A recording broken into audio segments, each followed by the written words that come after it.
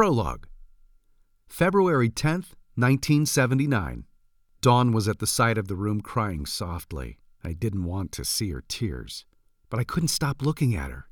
I knew I might never see her again. I needed to concentrate, but I couldn't focus. Maybe it was the fact that I hadn't slept in 2 days, or maybe I already knew how this was going to turn out.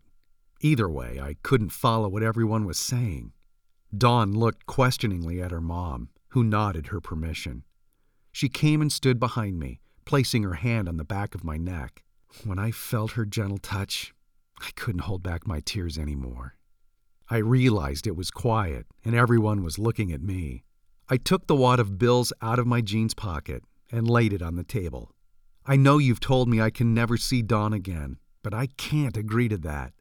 I'll agree not to see her for 3 years, but she'll be 18 then, and she can see me if she wants. Fine, Colleen said, eyeing me with contempt.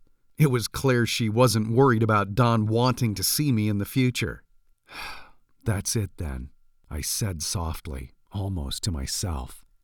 There was nothing left to say. My composure was completely gone. Hot tears ran down my face, but I didn't care.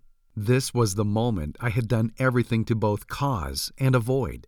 It was possible I might see Dawn again at some future date, but I would never see this Dawn. She was so lovely, it broke my heart to look at her. I went to her and put my hands on her shoulders. I looked deeply into her eyes. I didn't ask her to wait for me. I was trying to set her free.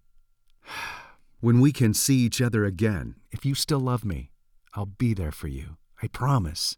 I'll love you just the same. She nodded.